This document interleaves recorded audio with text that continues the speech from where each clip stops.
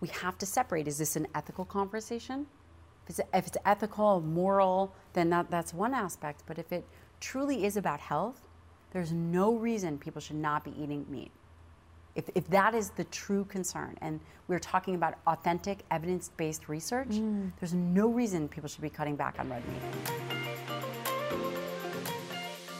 Did you know that 100-calorie chocolate cake and 100-calorie chicken breast do not actually have the same impact on your body? Okay, now if you're over the age of 8, then you probably think I'm nuts that I even pointed this out. But in the early days of Quest, I produced a YouTube series that discussed food myths in a very science and data-driven way. And, well, this was one of the facts. And when I say, guys, people lost their shit, well, people lost their shit. We received so much freaking hate for it, and we're even accused of shaming certain foods. These groups claim that as long as it fits your macros, then it doesn't actually matter what you eat. And not only that, they thought it was negligible of us to say anything to the contrary. Apparently, I didn't get the memo that feelings outweigh facts. As a small startup, in an effort to please people, we took the show down. Cut 2 years later, my gut felt like it erupted. I had SIBO, leaky gut, a gluten and lactose intolerance, and a parasite. And that was just the things we could identify. My hair was falling out, my nails were brittle from malnutrition, I couldn't stand up, I couldn't eat. It got so freaking bad, guys, that one day I put a bit of pepper on my food, and my husband was seconds away from rushing me to the emergency room from the excruciating stomach pains it had caused. And the only thing that kept me going, the only thing I could actually stomach was protein, meat protein. But because I was so fearful of people coming after me, I was very hesitant to tell anyone that I basically was on a carnivore diet and it was saving my life. You see, so many people want to label or shame food or even guilt the people that are eating those foods, that up to this point, I've just steered away from the controversial subject. But the truth is, in hiding from it, I was doing everyone else suffering from similar issues an utter disservice. I actively wasn't helping people out of fear of getting backlash. But I realized that as a society, we have lost touch with what I think is the most important thing, what actually works. And so today, guys, I wanted to bring on a fearless, badass doctor that is no holds barred. A woman who's going to help us separate food shaming from actual studies. A woman of impact that is blunt and to the point, who can discuss how we can leverage evidence-based medicine and emerging cutting-edge science to restore metabolism, balance hormones, and optimize body composition with the goal of lifelong vitality. With a human nutrition degree, she studied vitamin and mineral metabolism, chronic disease prevention and management, and the physiological effects of diet. So guys, put all of your preconceived notions aside and let's have a freaking honest and open discussion about food with the fierce Dr. Gabrielle Lyon. That was an epic intro. Go. You know, I've been so excited to have you on the show. I think you are utterly fearless, and you did an interview with my husband on his show, Health Theory. And where I want to start is right at the end. He asked you if anyone can do just one thing to optimize their health, just one thing, what can they do? And you actually said, eat more red meat. Yeah.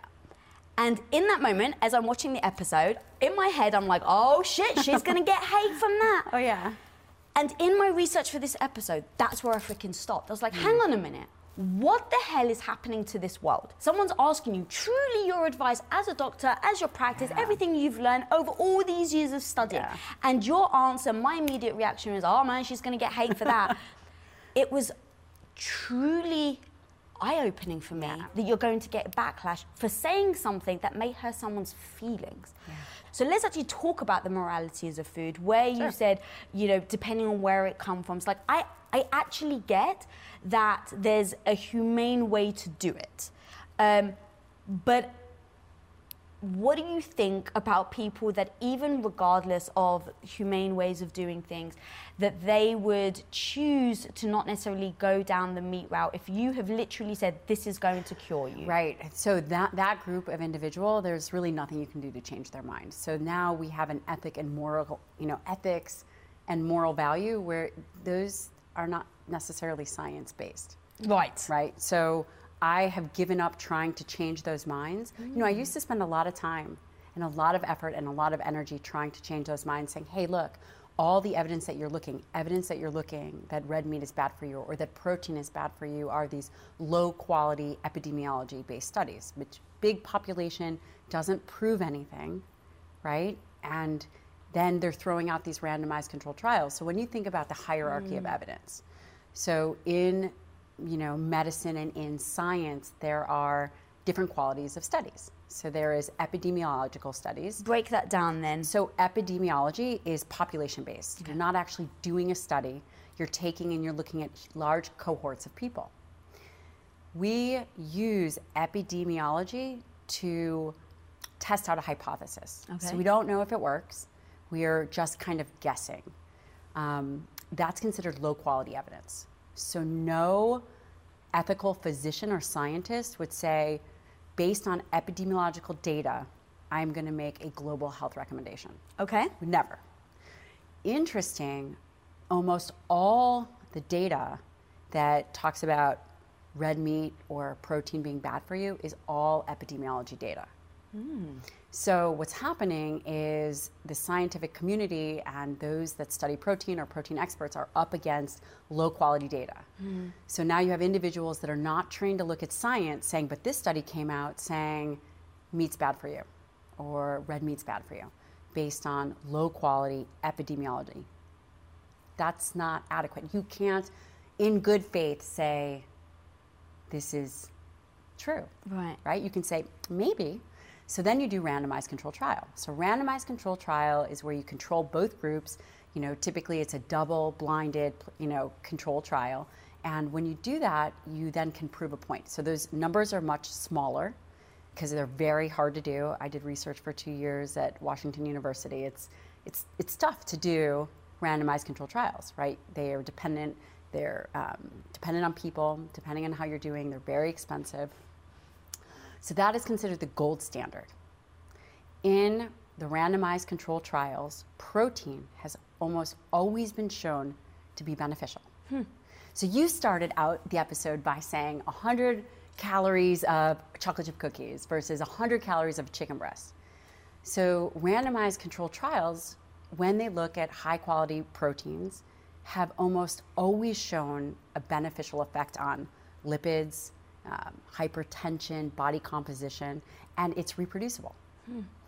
So there's those of us in the community that are up against a mouse with a microphone, right? So you have these people that, because they don't morally or ethically believe that we should be eating animals, are spinning the data. So basically, even if you have accurate data and you've seen through, you've just literally very eloquently taken us through all the different steps, because I didn't know that actually, so that was fascinating. And now if you just explain that, so let's say there are people listening right now that are morally against eating meat, so you just think it just hasn't gotten through to them. They don't want to hear the data, and so they're going to hold to the myth? Like, what are they?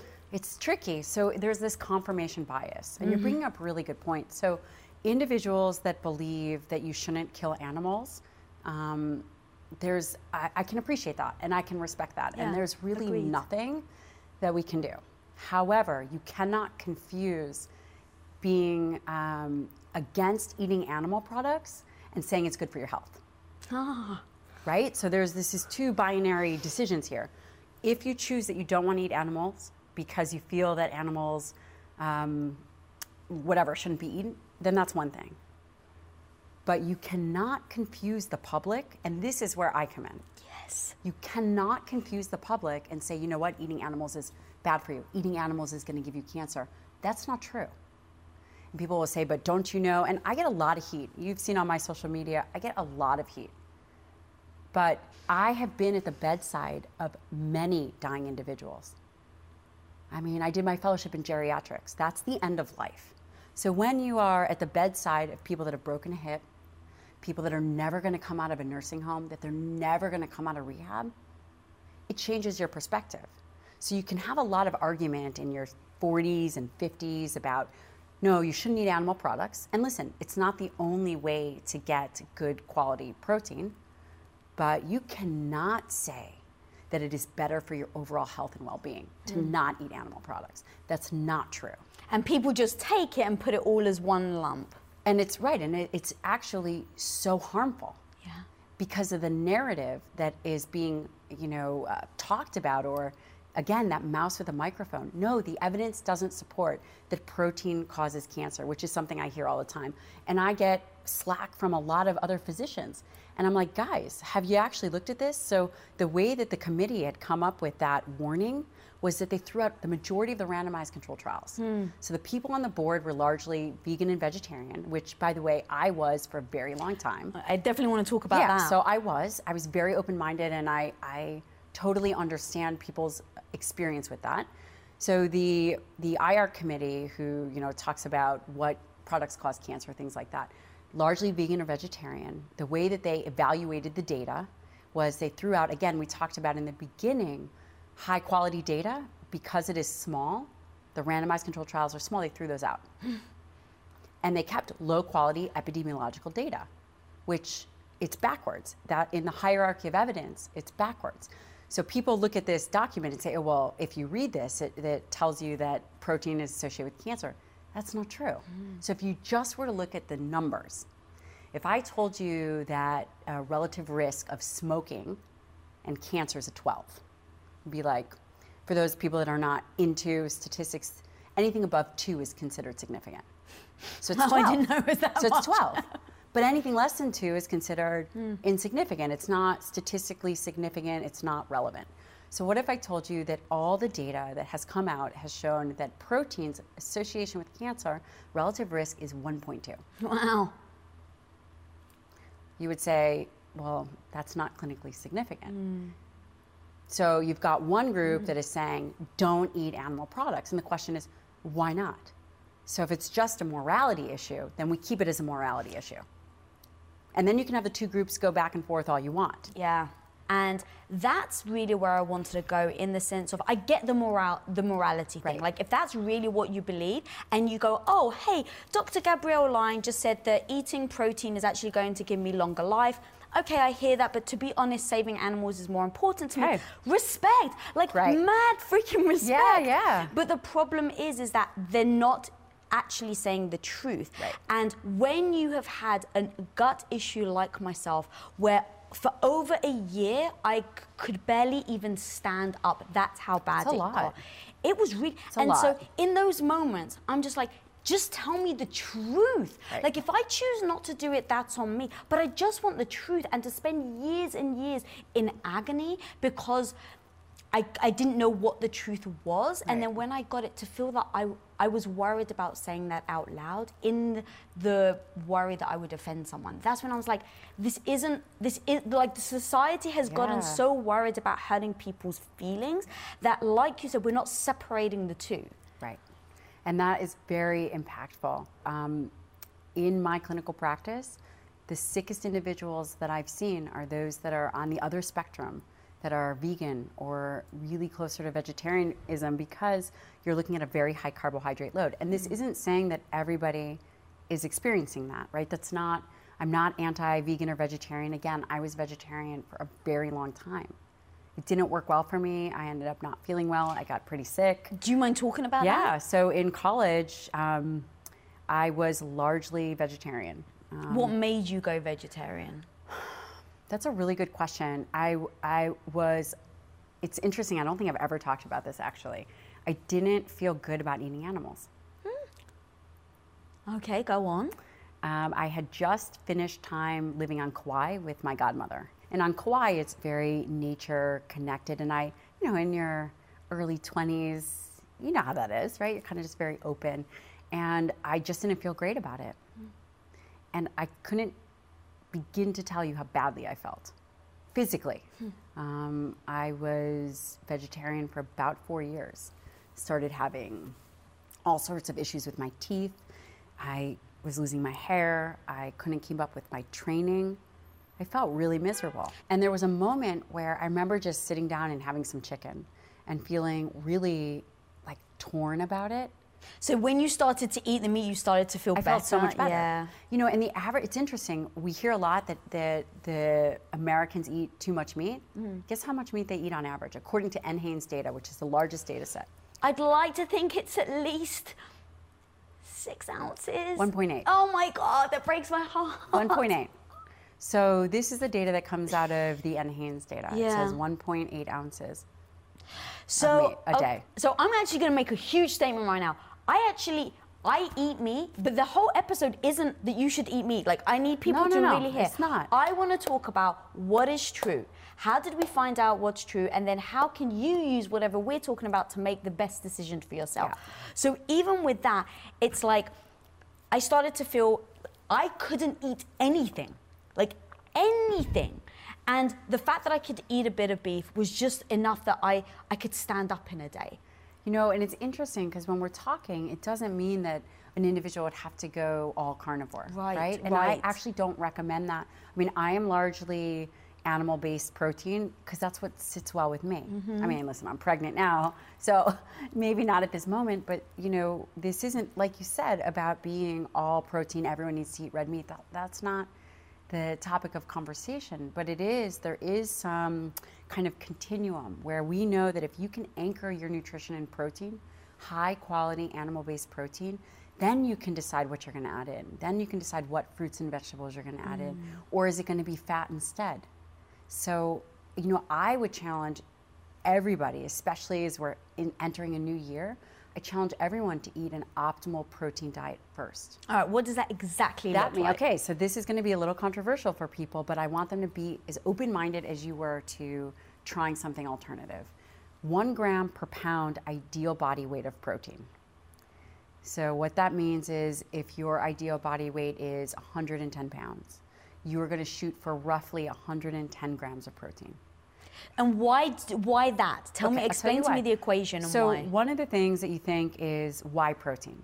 Well, protein increases, there's something called the thermal effect of feeding. So you're right, when you have 100 grams of whatever chocolate chip cookie and 100 grams of protein, there are definitely different metabolic benefits. So protein is very hard to overeat. So individuals going into the holidays thinking about how am I going to optimize my health, especially during COVID, those kinds of things. The way that you're going to do that is you're going to nourish your body first. You're going to nourish your body with amino acids because that's really why we eat protein. It's going to help your mood. It's going to help your gut integrity, right? Protein, amino acids are precursors for some neurotransmitters. Serotonin, mood regulation, satiety. When you eat protein first, because of the gut hormone effect, because of the satiation effect, you're much less likely to overeat.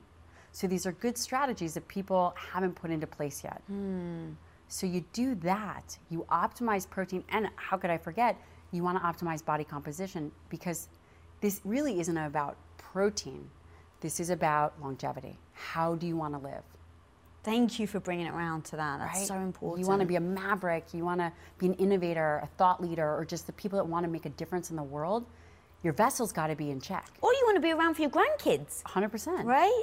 How are you going to do that? Yeah.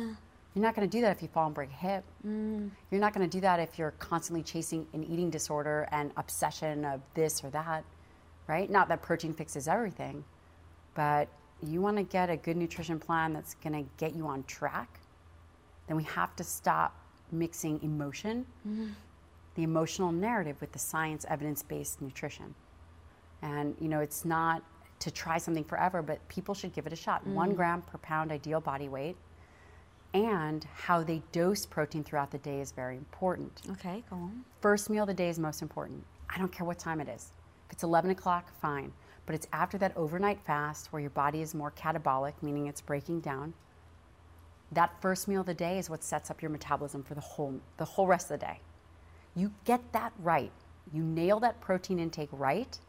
You're not going to chase blood sugar, right? You got to keep your carbohydrates in check, but you're also going to stimulate muscle mass. You're going to stimulate very metabolically active tissue, which is skeletal muscle.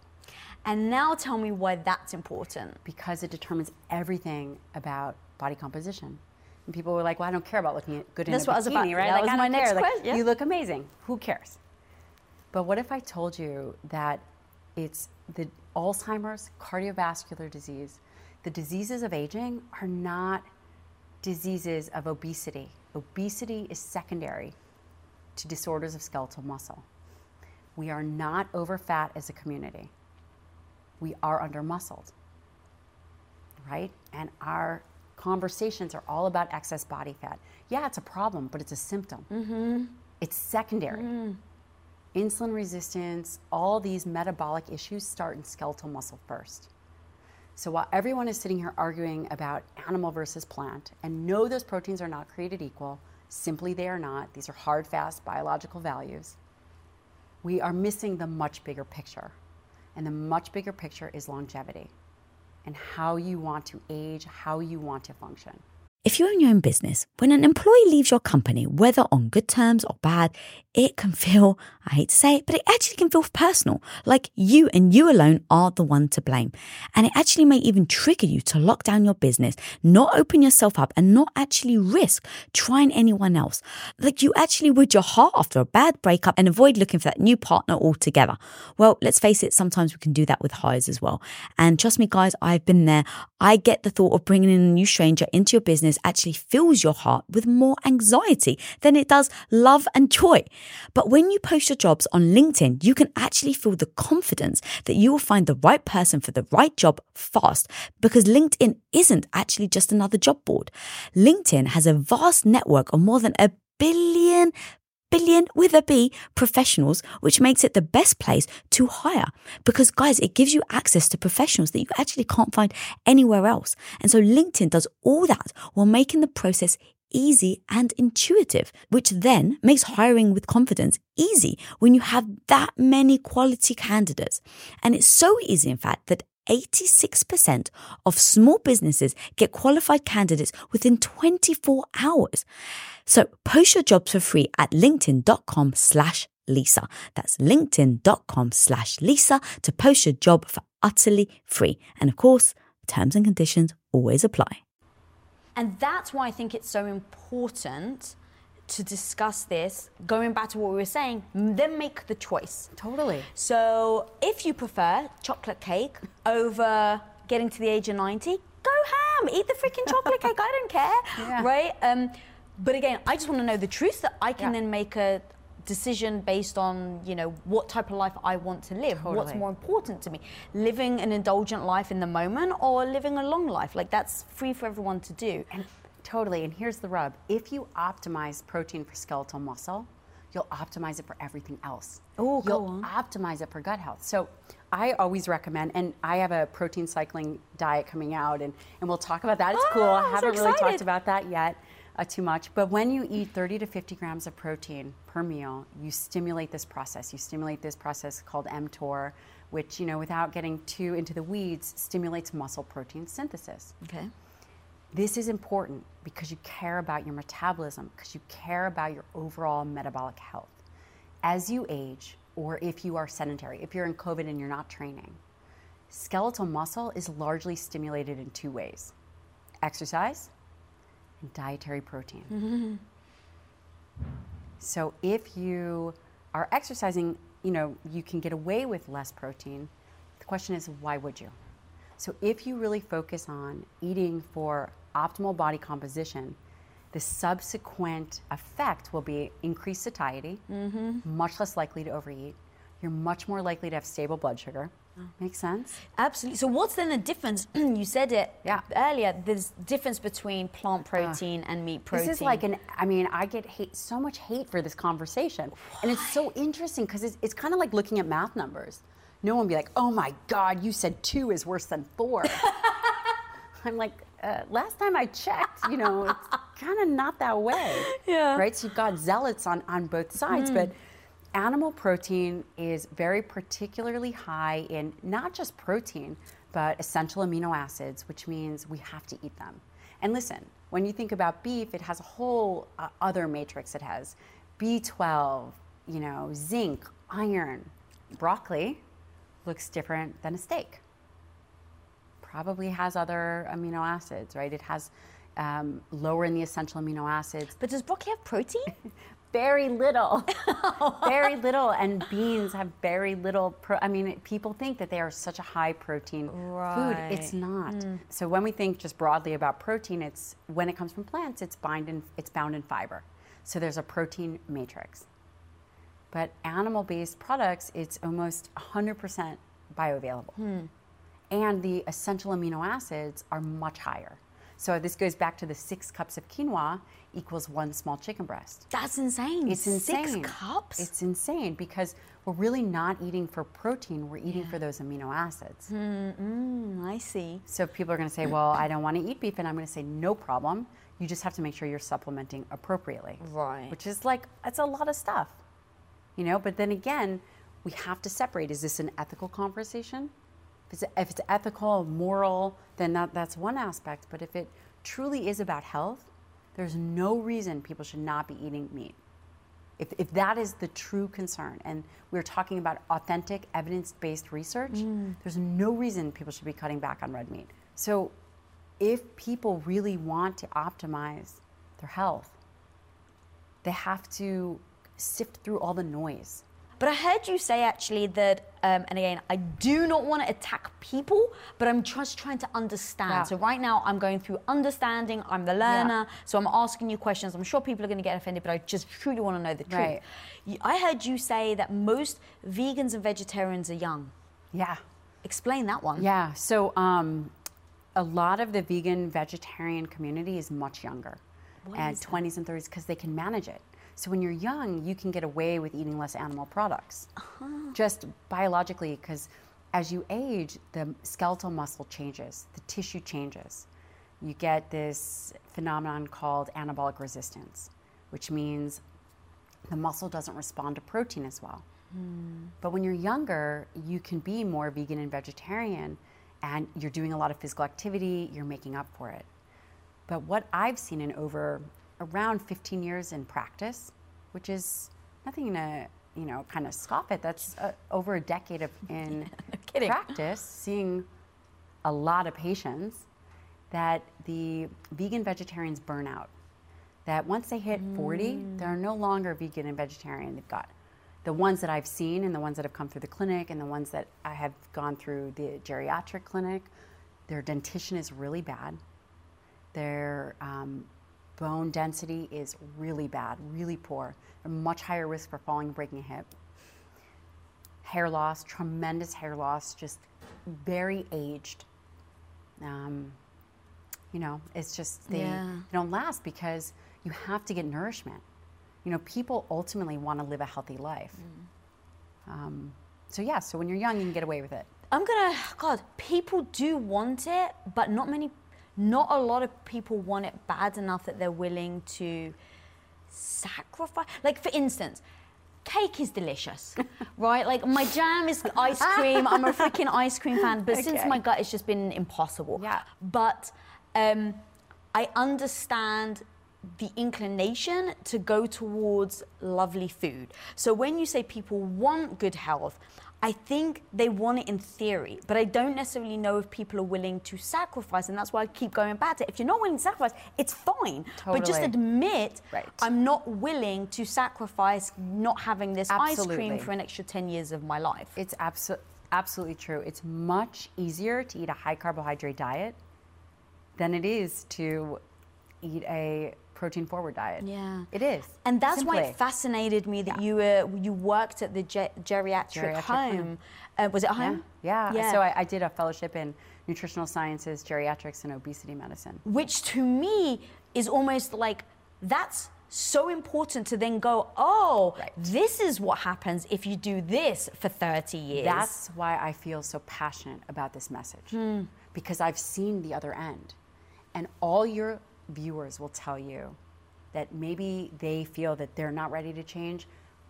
What I would simply say is, how are your parents doing?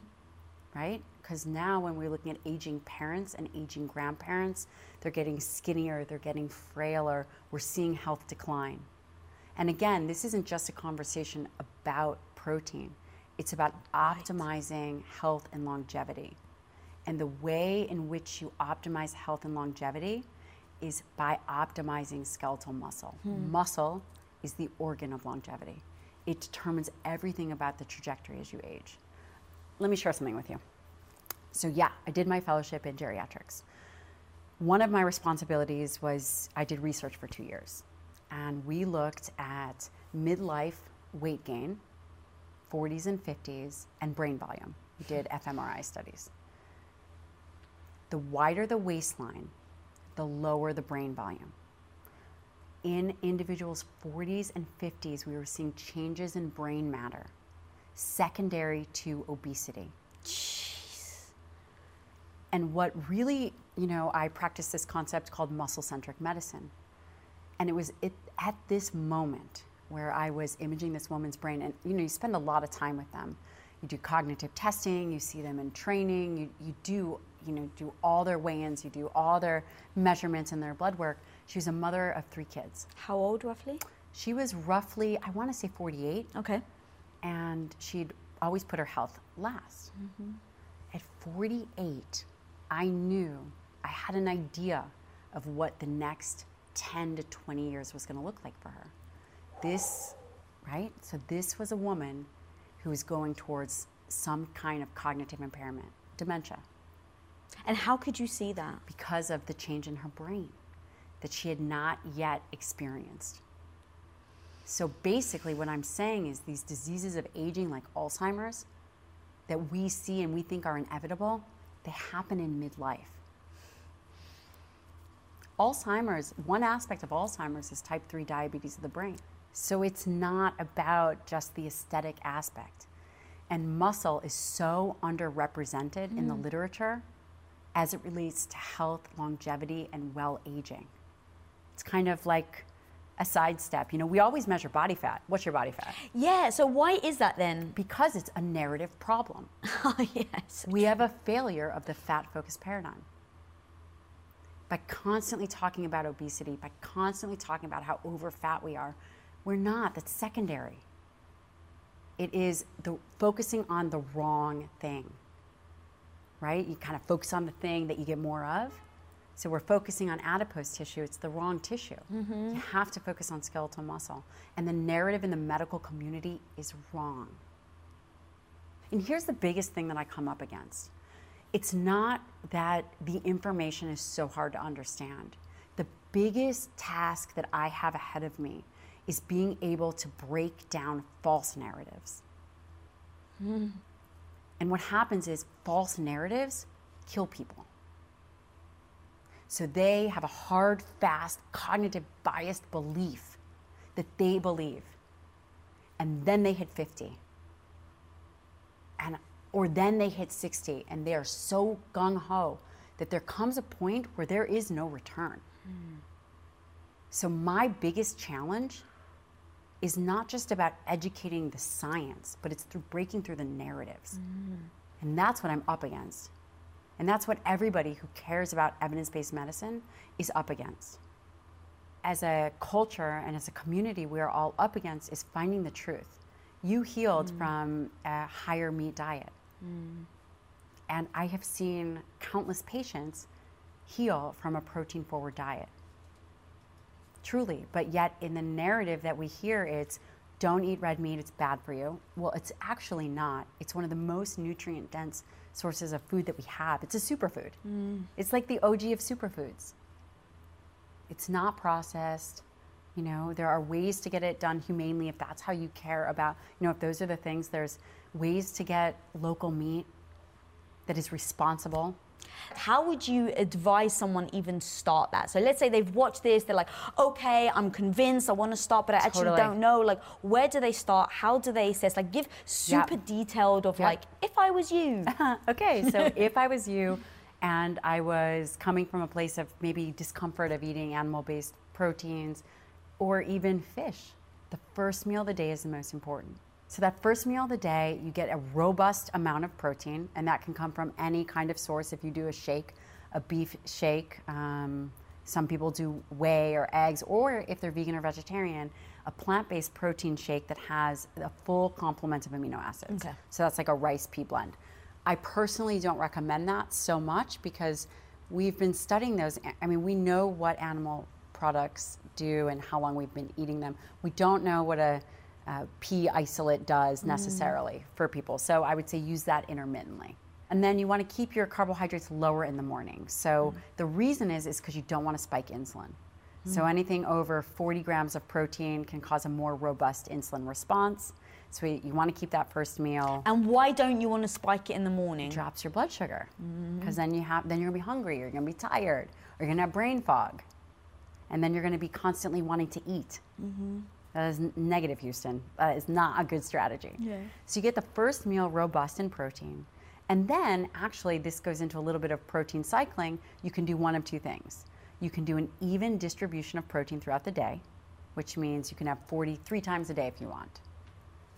A lot of people nowadays don't like to have a big, robust meal. I don't know, do you eat a big? I used to be that person at Quest. Okay. We were surrounded by bodybuilders and fitness people. So you know exactly. So it was 6 meals, but it was like if I was hungry at 1:59 p.m. and I wasn't supposed to have my meal to 2 p.m., I would wait. And I've actually had an extremely unhealthy relationship with food up until my gut health. And that was when almost everything changed. And I was like, I don't count calories. I don't care what I'm eating. All I care about is how I feel. And literally for the last 5 years, this has been my journey. And that's why I don't count calories anymore, ever. If I'm hungry, I eat. If I've already eaten my meals and I'm still hungry, I still keep eating. Got it. If I'm tired, I go, oh, what did I eat that made me tired? Like, I'm so just, how do I feel? So then how do I adjust my diet? But everything stemmed from having a very unhealthy relationship with food. It's almost just like a eating disorder controlled and given a forgiveness because they wrap it around bodybuilding. It's obsessive. It's insane. It can be. And you probably don't need to have 6 meals a day. Right. Yeah, exactly. Because you want, especially as you get older and more mature, all your listeners, they want to be able to have a bolus amount of protein. And people are like, well, why is she talking about 30 to 50 grams at one time? Because you care about those amino acids. And you want to get those amino acids to a peak level so you stimulate the muscle tissue and you have subsequent effects in the body. So doing them smaller amounts throughout the day doesn't give you the results. So what happens is interesting, then you're eating sub-threshold throughout the whole day. That's what it felt like. Yeah. I never felt satisfied. And that's why I'd be at 1:59, I'm freaking starving. And yeah, now I literally am just like, how hungry am I? Oh, that means I need an extra strip of bacon or... Right, but if you would balance your protein and you optimize it in a per meal basis, so between 30 and 50 grams. And listen, there's other strategies and ways in which you can protein cycle. So you could actually even do a smaller meal of protein at that secondary meal. But I really want people to get a core fundamental approach down. And that core fundamental approach, and I challenge everyone to try this, is to eat 3 meals of between 30 and 50 grams per day to see, depending on what their weight is, what their ideal body weight is, and see how they feel.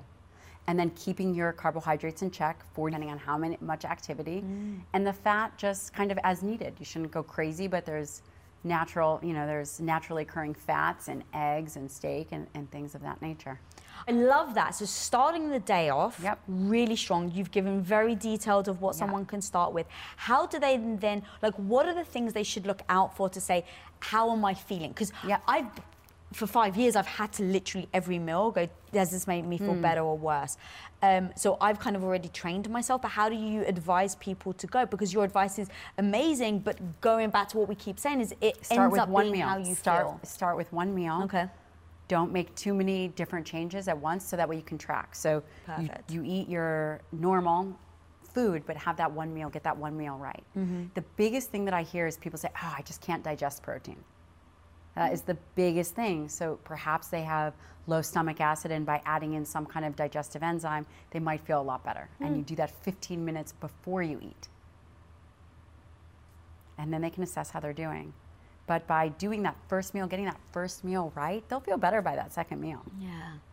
And then they'll start to see what it feels like when the macro balance is out of whack. Oh, girl, I could talk to you for I have so many questions. The thing that I want to ask you though is, how do people not dismiss you as being another person that's talking about, right? There's so much information out there. Because I've lived what you're saying, that's why I'm like, you're the shit. Like, you talk real, like, especially because people will, you leave yourself open to being attacked, right? Which to me is even more impressive, because you're like, regardless of whether I'm going to get attacked or not, I have a responsibility. You know, and they'll say, but you're a physician. I've had 7 years of nutrition training, unbiased nutrition training. And I've just seen a lot. But I've seen a lot of things that are so significant. And by significant, I mean death. And so it is, I couldn't live with myself if I didn't speak out. I have a responsibility. And there are some days where it's not easy. Most of the days, every time I post something, I'm like, oh God, just, you know, delete, block, you know? But if I don't, then who's gonna do it? Who is gonna do it? And I'm not coming on here trying to be extreme. No, I am trying to give evidence-based information and clean up the narrative. The balance likely lies somewhere in the middle of vegan and carnivore, right? Mm-hmm. But we should be able to be open to the conversation of looking at evidence without emotion. Mm. If we can't do that, then what are we? We are never going to make improvements. And then we're going to be victim to what people tell us. And if you are victim to what people tell you, don't have a chance. What does success look like to you then here? That's a big one. I really want to change this narrative, and I want to change the obesity paradigm. Mm. It shouldn't be fat focused. It should be muscle centric. And the more people that can learn this and the more people that can teach this, the information will spread and the impact will spread. You know? Because I've seen what happens if it doesn't. Yeah. You know, it's not like we're arguing and we're, you know, in our 20s and 30s and you shouldn't kill animals and you shouldn't do this. Like, that's not the argument. The argument is, how do you want to live? What is the trajectory of the way in which your survivability is?